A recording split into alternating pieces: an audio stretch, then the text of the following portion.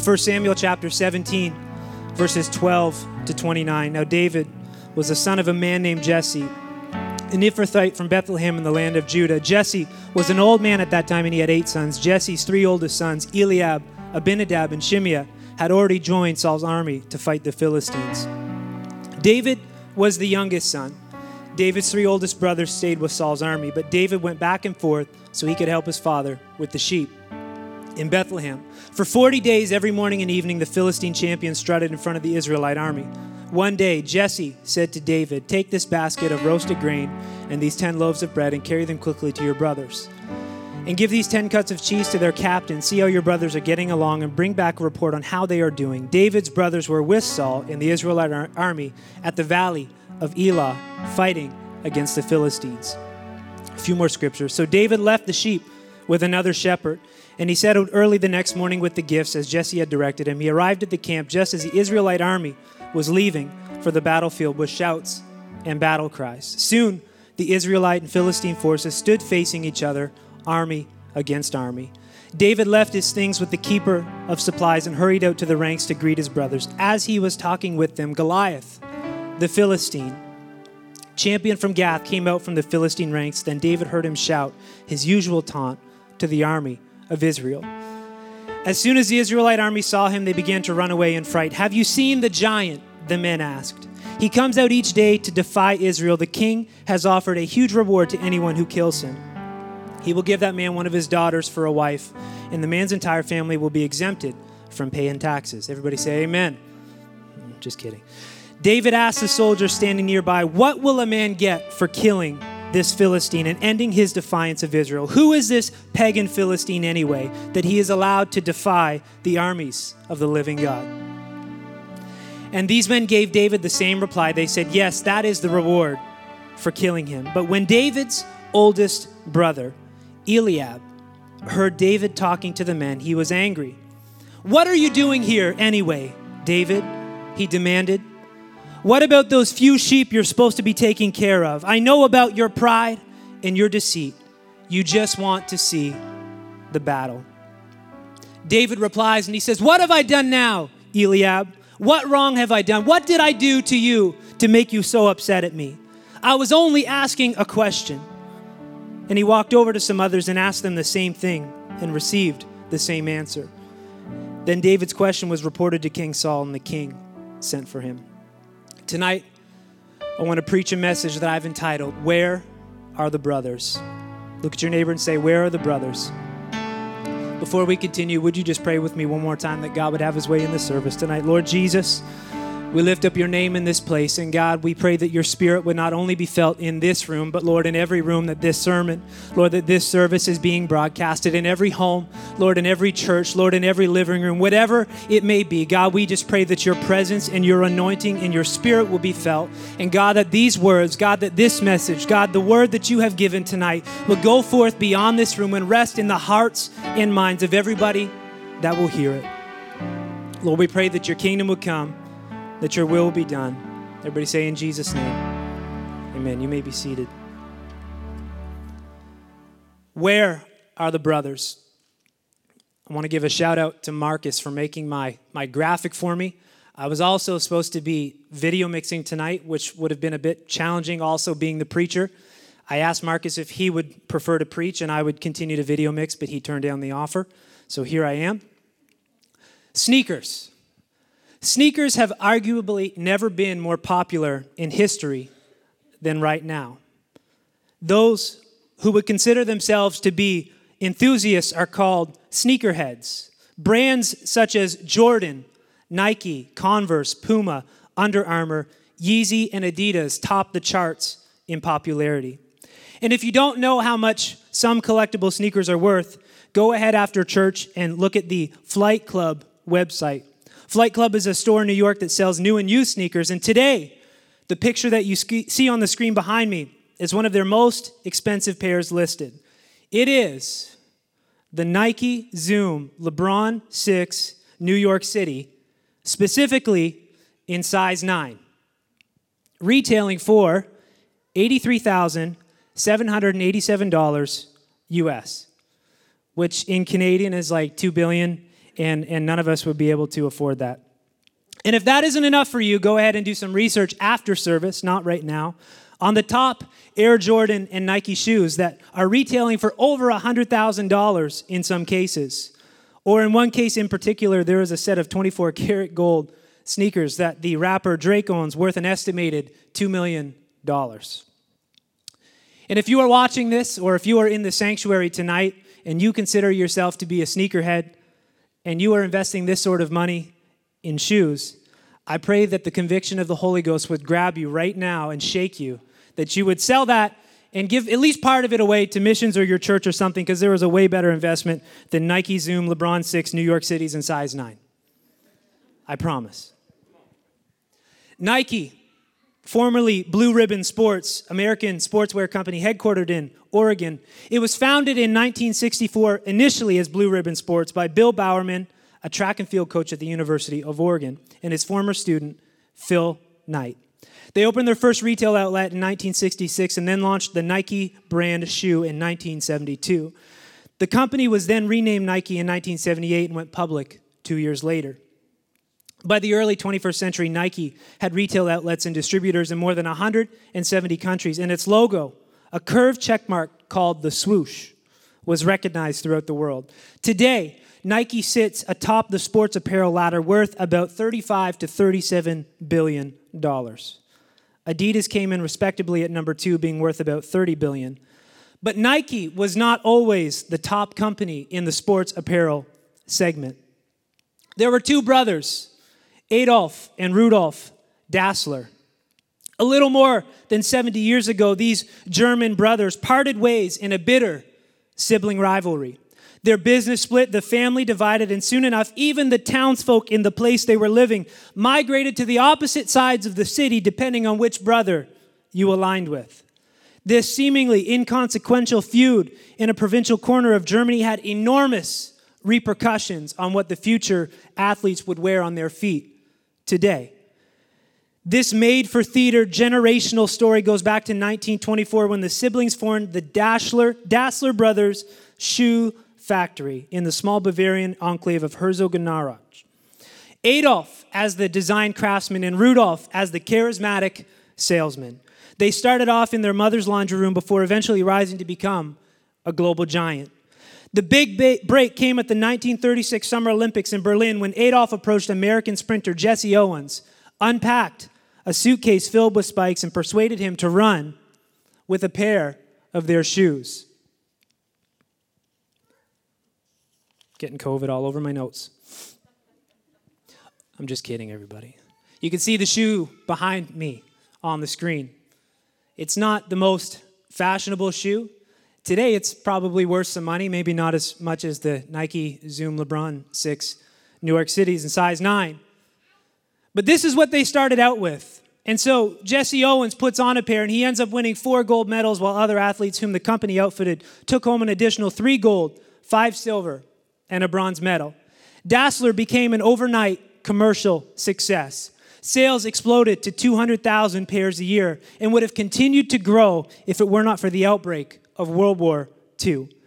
Adolf and Rudolf joined the war efforts in Germany. Their factory was converted to producing materials for Germany's war effort.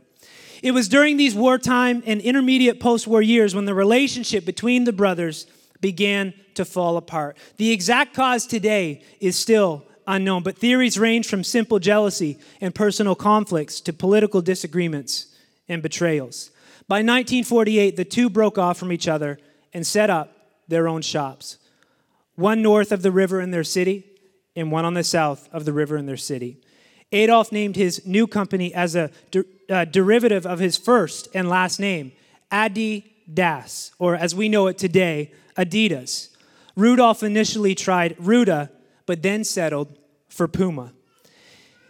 If competition fosters innovation and progress, then Adidas and Puma came to define that pillar of capitalism in their day. The personal rivalry between the brothers deepened and fueled the drive for international footwear supremacy. Brand loyalty even took root among the locals in the town that they lived in, and some would proudly display Adidas while others would only wear Pumas on their feet. Later on, their tribal earnings carried over to clothing and accessories. Some shopkeepers, such as butchers and bakers, would also refuse entry if somebody was wearing the footwear of the brother that they did not align with. For Addie and Rudy, the greatest marketing battles always laid in sponsoring athletes. Muhammad Ali, Franz Beckenbauer, and Zinedine Zidane became legendary sportsmen in the three stripes of Adidas. Soccer icons Pele and Maradona and tennis star Boris Becker reached their fame wearing Pumas. In what is possibly the first case of prominent Olympian receiving financial compensation to wear shoes, Rudolph paid Armin Harry, a German sprinter, to run in Pumas at the 100-meter final of the 1960 Summer Olympics. Harry had worn Adidas before, but Addie refused to pay him, and so his brother stepped in and decided to. The German won the dash wearing Pumas and became the first athlete to finish the 100-meter sprint in 10 seconds. But when he stepped onto the podium to receive his gold medal, he unlaced his Pumas and laced up a set of Adidas in hopes of cashing in from both sides of the coin. And of course, the brothers were furious at his actions. 10 years later, at the opening whistle of the 1970 World Cup final between Brazil and Italy, Pele bent down to tie his shoelaces in a seemingly ordinary act. In fact, it was all prearranged. Marketing ploy to draw the attention of millions of TV viewers to the Pumas that he was wearing on his feet. Never reconciling in life, Adolf and Rudolph both died in the 1970s, are buried on opposite ends of the same church graveyard, as far apart as was possible. In 2009, Adidas and Puma employees played a friendly game of soccer to try and bury the hatchet for the first time since the split. Despite the handshakes and goodwill, the bitter ghosts of their forefathers still hover above the town that they work in to this day. Everybody say sibling rivalry. Today, Adidas and Puma are the second and fourth largest sportswear manufacturers in the world, respectively. Nike is first. Still headquartered in the same town, the two corporate giants are publicly traded on the stock exchange, and the controlling interests of the old family fractions are long gone. Now, this is quite a story about sibling rivalry. And if you have a brother or sister, you probably know a thing or two about sibling rivalry, or at least a little fight here or there. I've got a brother, and I cannot really think of a time that there was any bad blood in sibling rivalry. We had our fair share of fights, and he's younger than me, and I really enjoyed fighting in situations, maybe 10 years ago when I was a lot bigger than him. But as he kind of came through high school and graduated, and he became my size, and some might say a little bigger, I stopped fighting him because I didn't want to lose. But other than that, I didn't really have any sibling rivalry with my brother. Now, when we look into the scripture, it is full of sibling rivalry. We can't go too far before we see Cain killing Abel. There's Isaac and Ishmael, Jacob and Esau, Joseph sold into slavery by his brothers, and the prodigal son returning home only for his older brother to be upset at the warm welcome of the father. And without question, there seemed to be some sort of rivalry and division between the sons of Jesse. David was the youngest brother of his household. His older brothers consisted of Eliab, Abinadab, Shimeah, Nethaneel, Radai, and Ozem. And I would say that they were all bitter at him because he was the only one that had a normal, sensible name. Thank you. Just kidding. But there is no doubt some sort of quarrel, some rivalry, some sort of jealousy and anger and bitterness between these brothers. When we go to 1 Samuel chapter 16, the prophet Samuel is called to the house of Jesse to anoint the next king of Israel. And I'm reading from the New Living, picking it up in verse 1, 1 Samuel chapter 16, verse 1. Now the Lord said to Samuel, "You have mourned long enough for Saul. I have rejected him as king of Israel, so fill your flask with olive oil and go to Bethlehem. Find a man named Jesse who lives there, for I have selected one of his sons to be the next king." But Samuel asked, "How can I do that? If Saul hears about this, he will kill me." And he said, take a heifer with you, the Lord replied, and say that you have come to make a sacrifice to the Lord. Invite Jesse to the sacrifice, and I will show you which of his sons to anoint for me. So Samuel did as the Lord instructed. When he arrived at Bethlehem, the elders of the town came trembling to meet him. What's wrong, they asked. Do you come in peace? Yes, Samuel replied, I have come to sacrifice to the Lord. Purify yourselves and come with me to the sacrifice. Then Samuel performed the purification rite for Jesse and his sons and invited them to the sacrifice as well. And when they arrived, Samuel took one look at Eliab and thought, surely this is the Lord's anointed. But the Lord said to Samuel, don't judge by his appearance or height, for I have rejected him. The Lord doesn't see things the way that you see them. People judge by outward appearance, but the Lord looks at the heart. Then Jesse told his son Abinadab to step forward and walk in front of Samuel. But Samuel said, this is not the one the Lord has chosen. Next, Jesse summoned Shimea, but Samuel said, neither is this the one that the Lord has chosen. In the same way, all 7 of Jesse's sons were presented to Samuel, but Samuel said to Jesse, the Lord has not chosen any of these. Then Samuel asked, are these all the sons you have? There is still the youngest, Jesse replied, but he's out in the fields watching the sheep and the goats. Send for him at once, Samuel said. We will not sit down to eat until he arrives. So Jesse sent for him. He was dark and handsome with beautiful eyes. And the Lord said, this is the one. Anoint him. So as David stood there among his brothers, Samuel took the flask of olive oil that he had brought, and he had anointed David with the oil. And the Spirit of the Lord came powerfully upon David from that day on. Then Samuel returned to Ramah.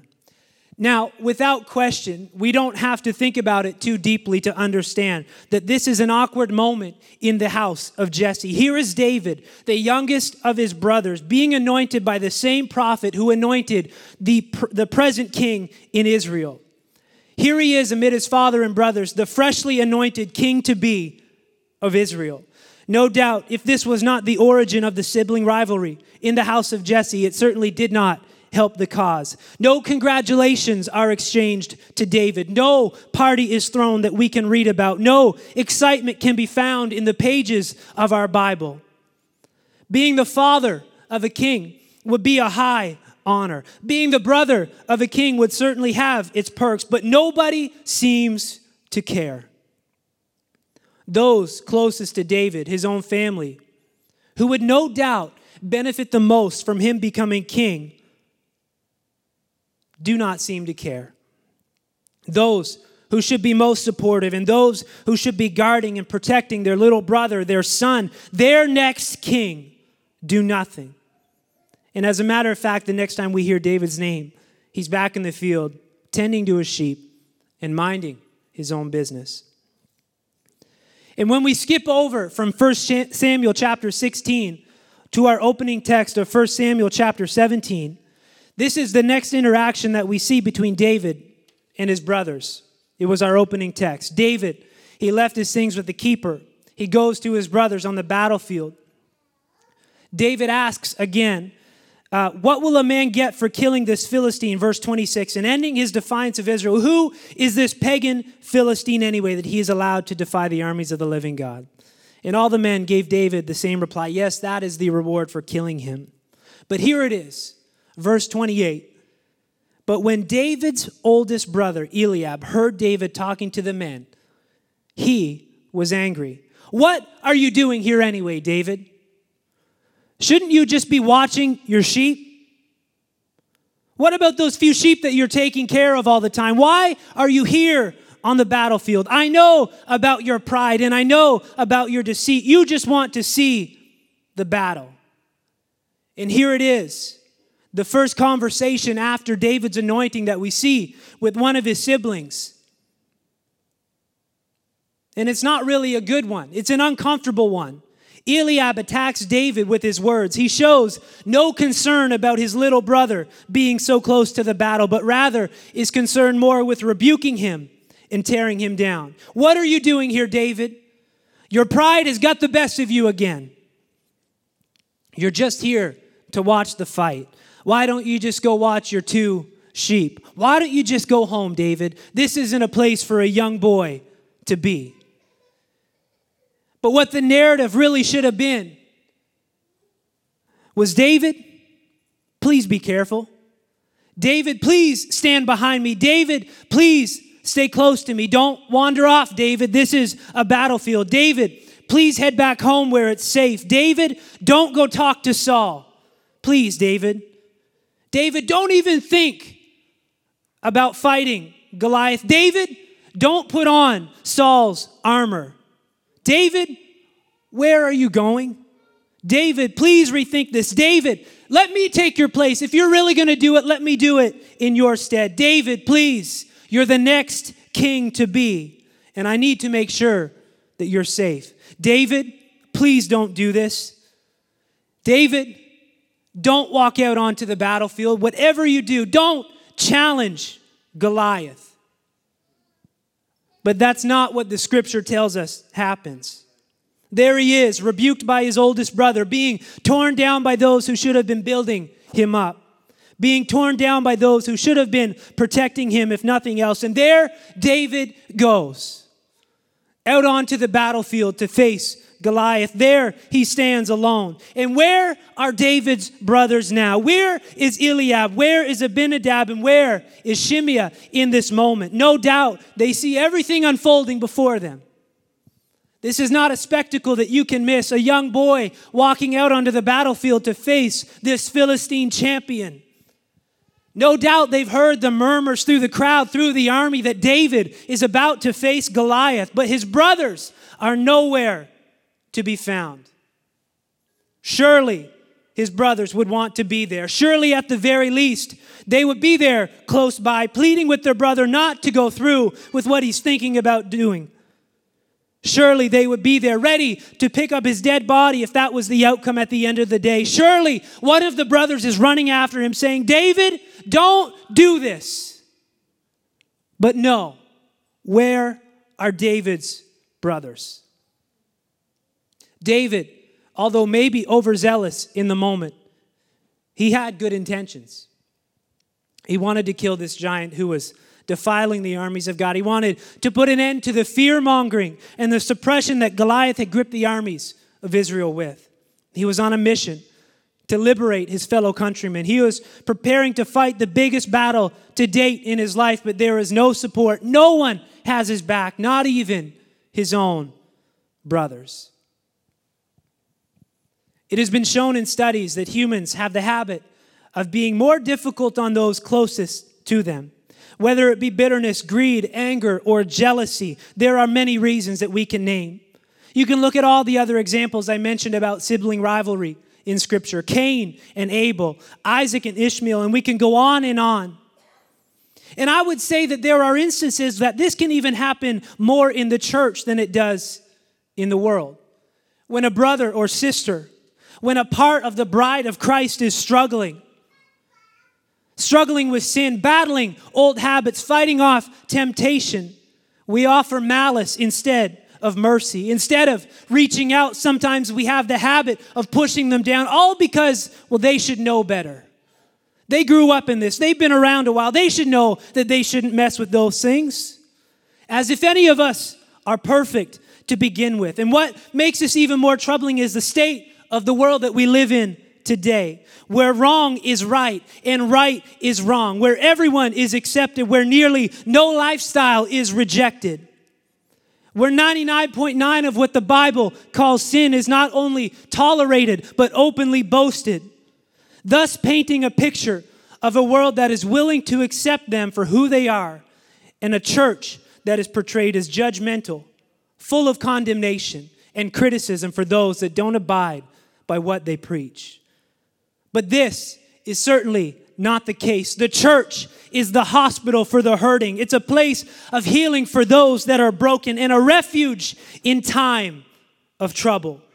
The church, let me tell you tonight that the church accepts all people from any walk of life, no matter how dark and sinful their past is. With open arms, we say, come through the door. If anybody knows what it is to receive mercy, it's the church. And if anyone should understand mercy, it's the church. And if anyone is to display mercy, it should be the church. Where are the brothers that when somebody is struggling, we pull them up to their feet and let them lean on us for support? Where are the brothers that when somebody falls back into old habits, we pray for them instead of gossiping about the actions that they're partaking in? Where are the brothers that when someone is in the fight of their life, that we, instead of judge, we call them and ask them, is there anything that I can do to help you? I just want to let you know that I'm praying for you today. I know you've been down a long and dark road, but I am holding you up in prayer. Where are the brothers? Where are the brothers? Matthew chapter 7, verses 1 to 5. In the New Living, do not judge others, and you will not be judged.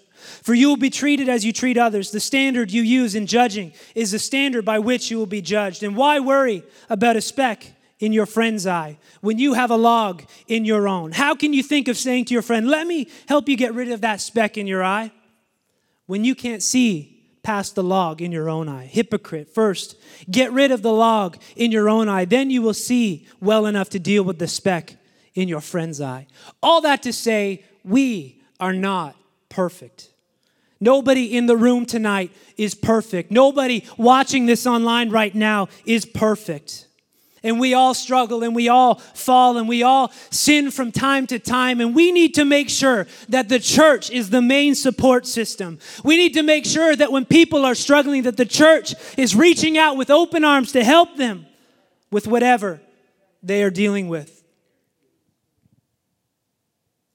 You can look at the parable of the Good Samaritan, Luke chapter 10, verses 25 to 38.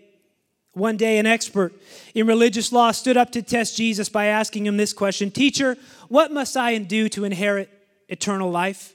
Jesus replied, what does the law of Moses say? How do you read it? The man answered, you must love the Lord your God with all your heart, all your soul, all your strength, and all your mind, and love your neighbor as yourself. Right, Jesus told him, do this and you will live. But the man, he wanted to justify his actions. So he asked Jesus, and Jesus, who is my neighbor? And so Jesus replied with a story. A Jewish man was traveling from Jerusalem down to Jericho, and he was attacked by bandits. They stripped him of his clothes, they beat him up, and they left him half dead beside the road. By chance, a priest came along, but when he saw the man lying there, he crossed to the other side of the road, and he passed him by. And next, a temple assistant walked over and looked at him lying there, but he also passed by on the other side. Then a despised Samaritan came along. And when he saw the man, he felt compassion for him. Going over to him, the Samaritan soothed his wounds with olive oil and wine and bandaged them. Then he put the man on his own donkey and took him to an inn where he took care of him. The next day, he handed the innkeeper 2 silver coins, telling him, take care of this man. If his bill runs higher than this, I'll pay you the next time that I'm passing through town. Now, which of these 3 would you say was the neighbor to the man who was attacked by the bandits? Jesus asked. The man replied, the one who showed mercy. Then Jesus said, yes, now go and do the same. Surely if somebody was on the side of the road, it would be the priest, it would be the temple assistant that would stop by to help. But that wasn't the case. They went as far to look at the man that was injured and half dead, but passed by on the other side. Sibling rivalry. Where are the brothers? That when somebody is struggling, we are here to lift them up. Talking about Dassler Shoe Company. They started in 1924. Nike started 40 years later in 1964. Had the Dassler brothers stayed together, there was almost no doubt that they would be the global sales leader in sportswear, topping the leader of today, Nike. The brothers had the same goal, same desire, same passion, but they were divided. They could have done more together than they ever could have apart. They could have. Even today, if you added up Adidas and Puma sales, they would actually top Nike, let alone had they just stayed together for the 40 years and trying to build the business that already existed as opposed to dividing. They could have done it, and they didn't. You know, there is this difference, and I've heard this spoken of before, and it's a term that we use at work, where I work. We talk about being aligned versus being assembled. And the best way that I can explain this to you is by thinking about a vehicle. Anybody ever had to do an alignment on their vehicle? Anybody ever had a vehicle that was out of alignment before? And you're driving straight, but it's turning right, so you have to turn left just to drive straight? You ever been there before? The car, the truck, the van, the SUV, it's assembled. It's all put together. But not everything is wanting to go the same way. And just as a vehicle needs to make sure that it's in alignment if it wants to get where it's going with the least amount of resistance, the same is said for any group, any church, in any business. We all have the same goal. Everybody in this room and everybody watching online right now, you have the same goal, and that's to spend eternity in heaven with Jesus and to take everybody with us that we can. You know, we can be a church. We can be churches all over North America, and we can assemble together, whether it's 300 or 50. We can do it. But unless we are in alignment, assembling together is just not enough. It's not enough. We need to make sure that we are aligned and not just assembled. There's a story that I will read that took place in 2020, and it is my title slide. It was during a riot this year in the United States. And Officer Galen Hinshaw, he heard the call over the radio. One of his fellow officers was in trouble. A crowd of protesters had surrounded a police cruiser at the base of the Clark Memorial Bridge. The officer inside radioed for help as protesters strobed in blue and red patrol car lights, banged on the car's hood and windshield. Hinshaw, a 4th Division patrol officer and part of the Louisville Metro Police Department Special Response Team, drove as close as he could to the scene. As he got out of his cruiser, he was immediately surrounded by protesters, some yelling profanities, others balling their fists. He made his way through the crowd wearing 40 extra pounds of safety gear, a baton, a vest, helmet, and body armor. And he was alone, all by himself. As the crowd grew, Hinshaw detoured to the front of Berno's Pizzeria so he could keep his back to the wall. He needed a place to stop and reassess the situation, to be sure that nobody could get behind him. He also needed to keep an eye out on his trapped colleague. Overhead, a police helicopter kept watch and occasionally flooded the intersection with the spotlights. Sirens piercing the air, and protesters chanted even louder. Hinshaw's nearest help was still blocks away. The crowd moved closer and the yelling got angrier. Protesters hurled questions at him. He tried to respond, but he was drowned out by the noise of the sirens and the yelling and the crowd and the mob all around him. "We do care, man. We care about you," he said. Hinshaw tried to reason with the crowd. I'm sorry that you feel this way," Hinshaw yelled, trying to make his voice heard over the anger of the crowd. The 32-year-old was scared. It was only going to take one person and everyone would jump in, and he knew it. The special response team trains once a month, but that hadn't quite prepared Hinshaw for what was in front of him now. If the protesters decided to attack, there were just too many of them for him to fight off. Here we go, he thought. I'm preparing to be injured or maybe even worse, die. Hinshaw, he kept his voice calm as he radioed in. "Charlie 12, this is at 10:30. We need help." 10:30 being the code for an officer in danger. He watched people's hands in the crowd, making sure nobody had a weapon and scanning for things thrown from the protesters in the back. It was at this moment that a man emerged from the crowd in a red University of Louisville mask covering the lower half of his face. He put himself between the closest protester and Hinshaw. The Courier-Journal captured this moment in a photograph that has now been shared across the nation on the screen behind me. Local entrepreneur Darren Lee Jr. spotted Hinshaw and the advancing crowd and linked arms with the stranger that had jumped in in the red mask. Once I saw the guy with the red mask step up, I said, "I've got to jump in," said Lee, who also runs a child care center. It was reactive. I just went for it. He had no idea what would happen next. I really thought at that moment, protect him. It really isn't his fault. He's just trapped in the crowd. He's just trying to maintain the peace, Lee said.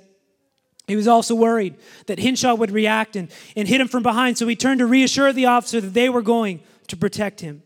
He was looking nervous and scared, Lee said. If he panicked, then there was going to be a war in front of us.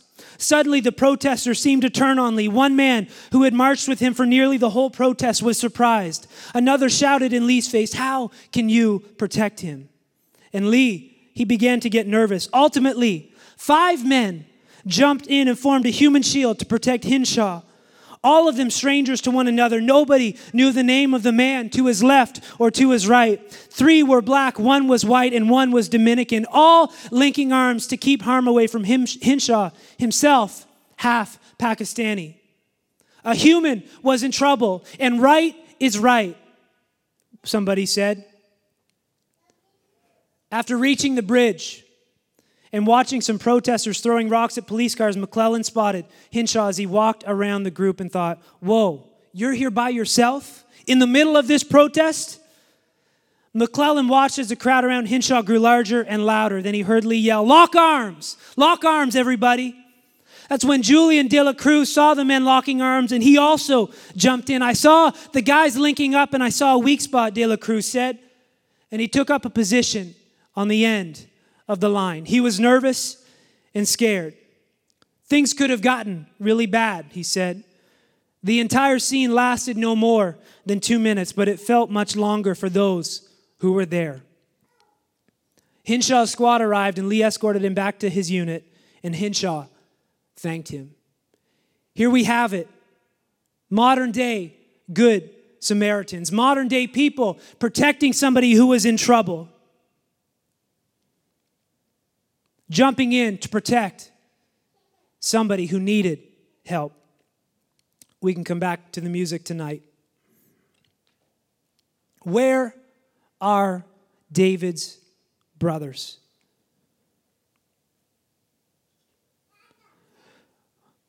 When we go to Genesis chapter 11, verses 1 to 6, it says this: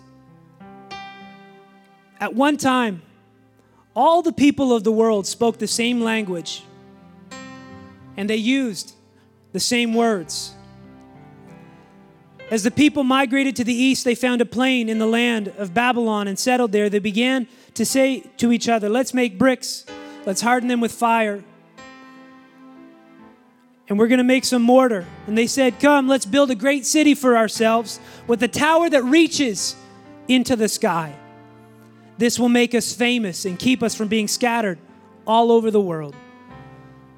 But the Lord came down to look at that city and the tower that people were building. 'Look,' he said, 'the people are united.'"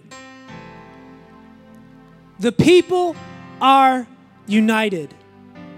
And they all speak the same language. After this, nothing they set out to do will be impossible for them. The people are united. And nothing that they try to do after this will be impossible to them. We live in a world where division is very obvious. And I don't need to get into the political field or talk about COVID.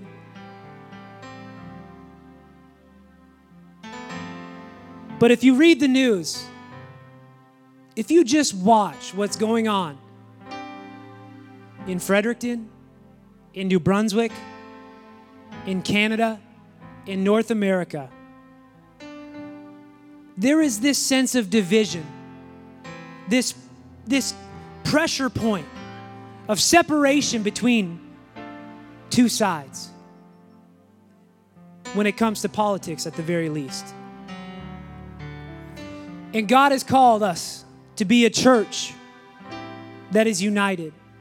God has called us to be a church that when one is fighting, we fight side by side with them. That when one is struggling, we not only pray, but we do everything that we can to pick up a brother or sister when they are down. Where are the brothers? I close with this portion of Scripture. Exodus chapter 17, verses 8 to 14. Then came Amalek and fought with Israel and Rephidim. And Moses said unto Joshua, choose us out men and go out and fight with Amalek. Tomorrow I will stand on the top of the hill with the rod of God in my hand. So Joshua did as Moses had said to him and fought with Amalek, and Moses and Aaron and Hur went up to the top of the hill. And it came to pass when Moses held up his hand that Israel prevailed. But when he let down his hand, Amalek prevailed. But Moses' hands were heavy. And so they took a stone and they put it under him, and he sat thereon. And Aaron and Hur stayed up his hands, the one on the one side and the other on the other side. And his hands were steady until the going down of the sun. And Joshua discomfited Amalek and his people with the edge of the sword. And the Lord said unto Moses, write this for a memorial in a book and rehearse it in the ears of Joshua, for I will utterly put out the remembrance of Amalek from under heaven.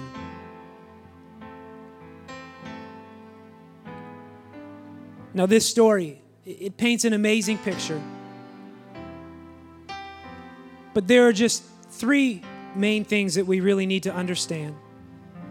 That this was the perfect storm. We've got Joshua down in the valley fighting the battle. We've got Moses up on the mountain holding the rod of God and interceding and praying over them as they fight. And we've got Aaron and Hur there with him. And Moses, a great leader, no doubt, a great man of God, but he was tired. And so when things got difficult for Moses and when his hands got heavy, he had two people there to help him, Aaron and Hur. And here's what we have to understand tonight. Joshua couldn't have won the battle without Moses. That's just a fact.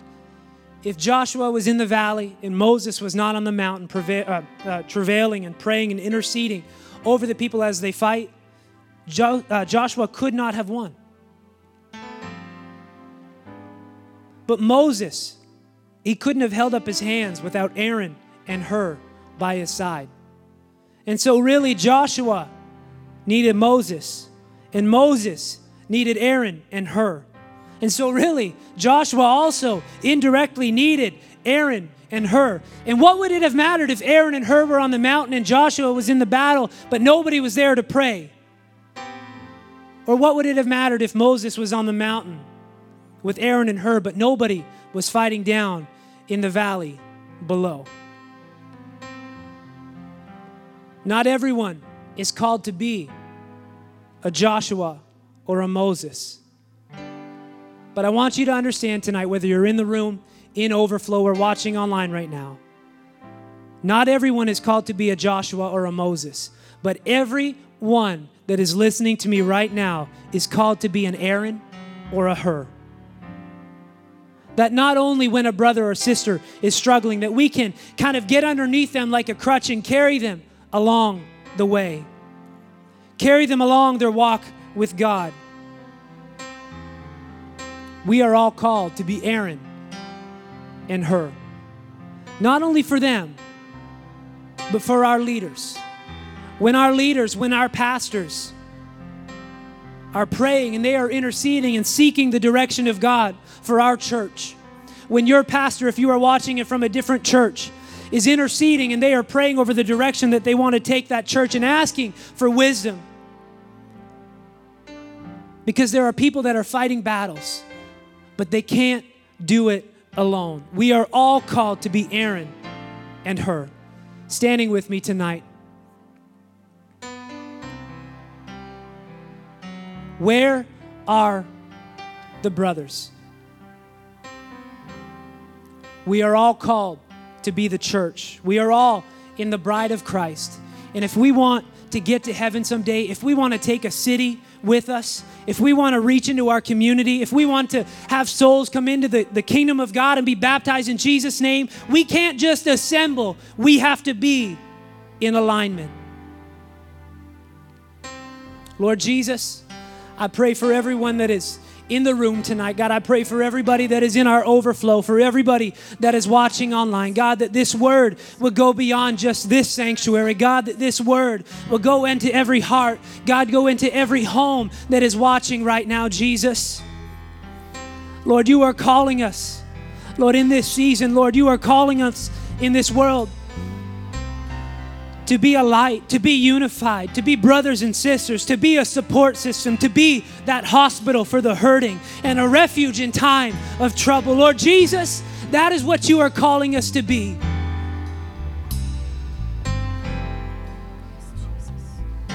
Would you lift up your voices? I know there's only 50 of us in the room, but would you just lift up your voice right now and pray?